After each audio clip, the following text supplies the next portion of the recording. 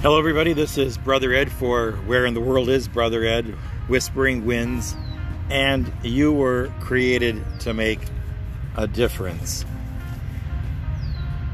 This evening's program is going to be kind of a little bit here, a little bit there. It's not going to follow really an outline, but talk a little bit about this and a little bit about that. One of the things I'd like to talk about is how are each of you doing in this pandemic? And what is going on in your life?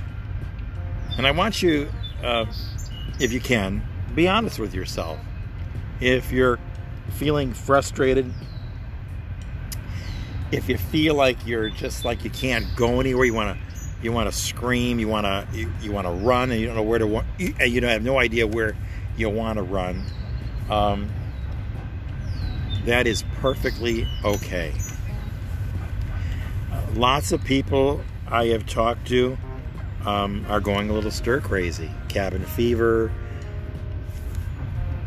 and that is normal. What is not normal is if you don't talk about it. It's important to talk about it. If you don't talk about it, you will jump off the curb. And we don't want anybody jumping off curbs. So it's important to find somebody, a friend, a loved one, to talk about what is it that is driving you absolutely out of your mind with what's going on. Okay, now we're going to switch because there are people also who are finding this time of seclusion, quarantine, to be an absolute gift from God. To be alone. To be just to be. Lots of people have talked about they've put off lots of different projects at home that they finally been able to get to. They've been able to read some books, watch some movies that they hadn't seen, create some new dishes to eat, that is food dishes. So there's a great deal of lots of feelings going on out there. And so it's really important that you know that you're not alone. You're not alone. What I find most heartbreaking are people who are in the hospital, loved ones in the hospital, and you can't get to them. You can't talk to them. You can't come near them. Some have died alone in the sense that they had no family there. But I have to say, I can't tell you how blessed we are to have these awesome nurses and nurse practitioners, doctors, to be with people as they would be there dying. Somebody was with them, and that is really a gift. That is the gift of being a first responder. Some people have been really concerned about children, and I am too, because, kids, they know something's not right. And they, of all people, with all the energy they have, and then they have all that energy taken away very quickly, and you have to stay home, you got to do your homework, you got to go online, you got to watch everything, there's no contact with friends. It's hard. The good thing is that we're all going through this together. This is not just, the city that you live in, or the state that you live in, or the country. It's the world. And it gives parents an opportunity to really sit down with their kids and to sit with them and ask them those questions. Don't be afraid to ask, because all of us were once children. And take yourself back to about 8, 9, 10 years old. I will go back to the time I was in probably the second and third grade. And I remember very clearly telling my friends, I'll think of this, an 8-year-old telling friends that, I'm really happy that my great-grandmother has died, that she wouldn't have to experience World War III, because we were on the brink. We were on the brink of having another world war in the late 50s, early 60s. It was frightening. We're at school, not only tornado drills, we had bomb drills, air raid drills, So we had our set of worries too. And my parents never said anything to us. Don't tell the kids. We won't upset them. That, I think, is wrong. I think you really need to sit down and just say to the kids, what's going on in this world right now. We are all trying our best to live out whatever the mandates are of the local government and the country. And we're going to try and keep you safe. We're going to try and keep you at home and fed. And we're going to try and help you with schoolwork. Try to encourage children and to reassure children that you're going to be there for them. Because in their little minds, they have big thoughts. They think about everything. And they get scared. I used to sit, and even to this day, of course I haven't been in high school work now for almost 30 years now. And I loved it.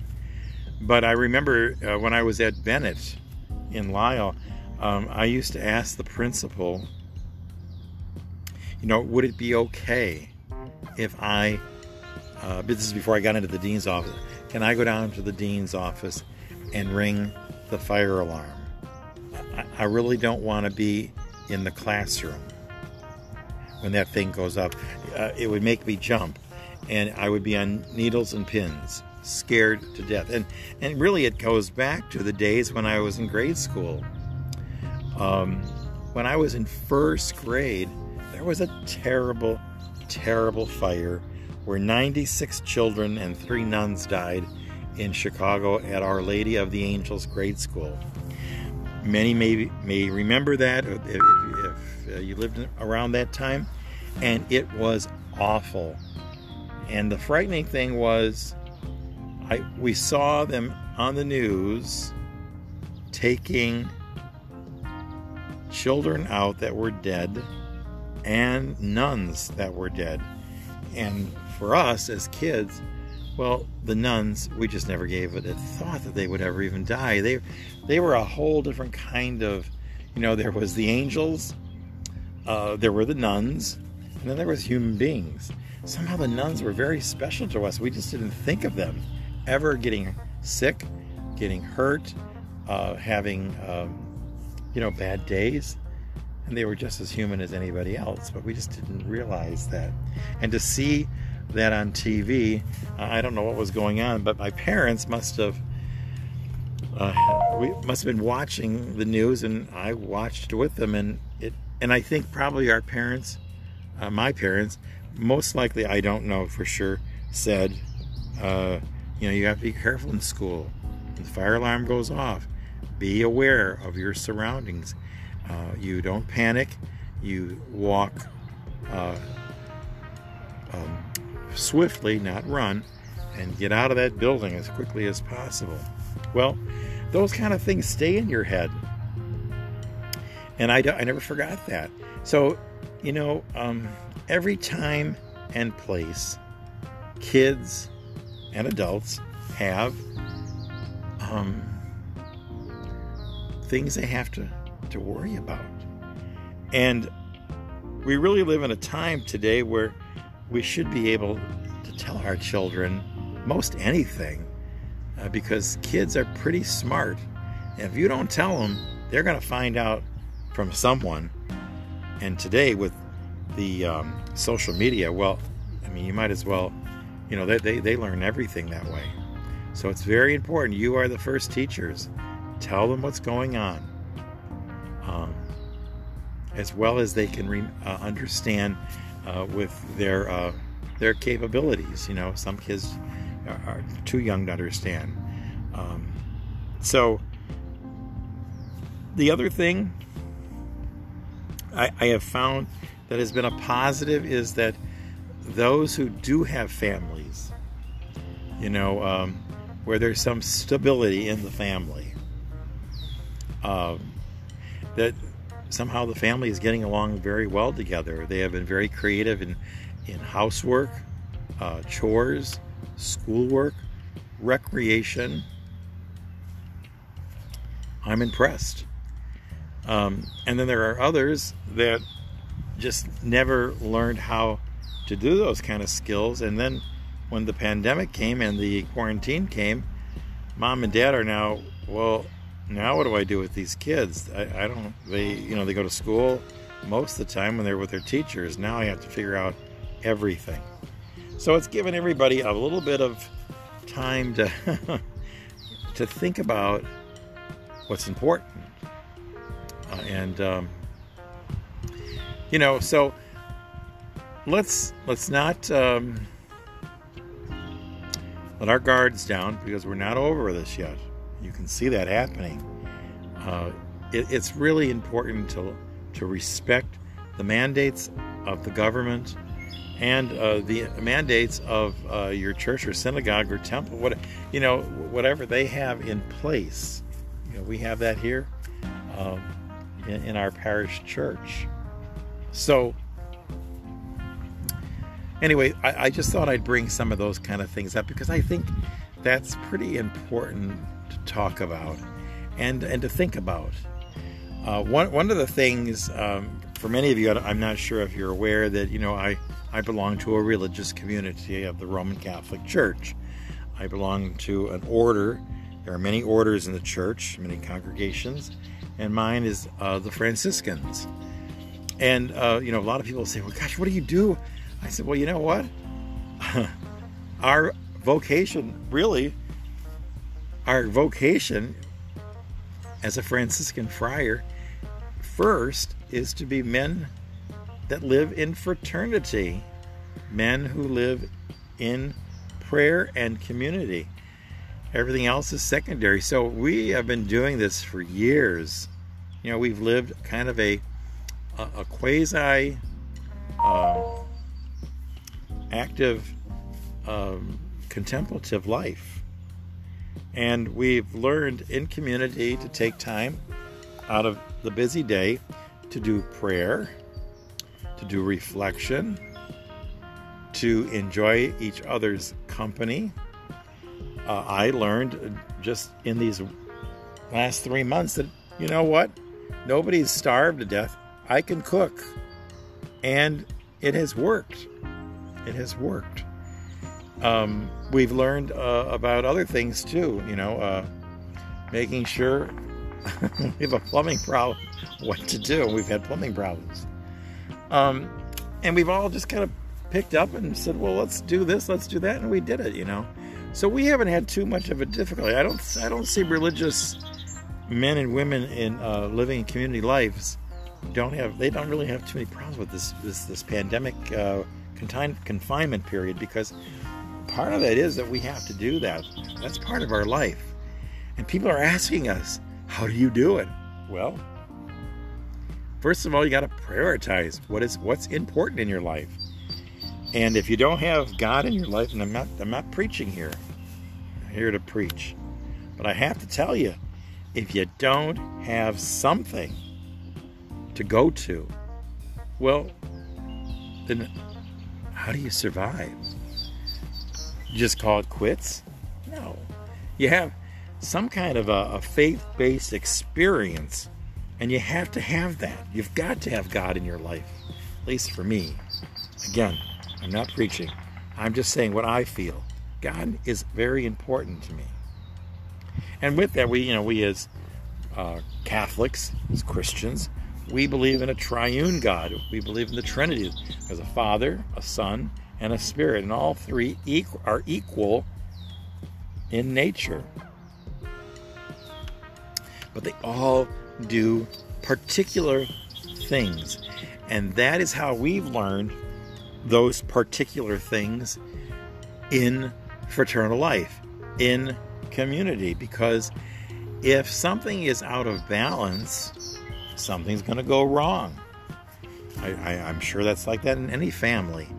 It surely is in our religious life. You got to have some kind of structure. So, for example, we have morning prayer every day, 8:15, evening prayer 6:15. We Zoom to friars who cannot be with us because they're in other community houses that they can't get back. So we see them twice a day. We, as a community, we get together at 8 o'clock and we watch a movie. Anything, humorous, drama, anything, just that we're there together. And that's 2 hours right there, and then time to go to bed, and we start the whole thing over again the next day. For me, I get out every day. I was getting out every day even during the pandemic, at least right after about a month. I said, no, this is I got to do something different. And so I would. And I prayed to God that God made sure that the cemeteries were still open because all the parks closed. So I found myself at any one of the many cemeteries we have in Joliet. Just sit here and just talk to God. Bring a book, read. I brought my computer. I did my email. I did some research. So there's all kinds of things we can do. Well, listen, we're getting close to the end here of our time.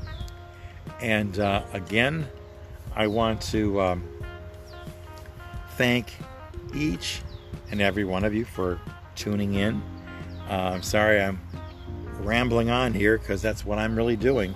But this is the nature of my podcast, to talk about anything and everything. So I want to leave you with this. Be positive. Be positive, and I can assure you the days will not be so bad. Do something good for others. One of the things I have done, and I'll just give you an idea what to do. Bake cookies and take them to cemeteries and give them to the gravediggers, because the gravedigger never ever gets a thank you.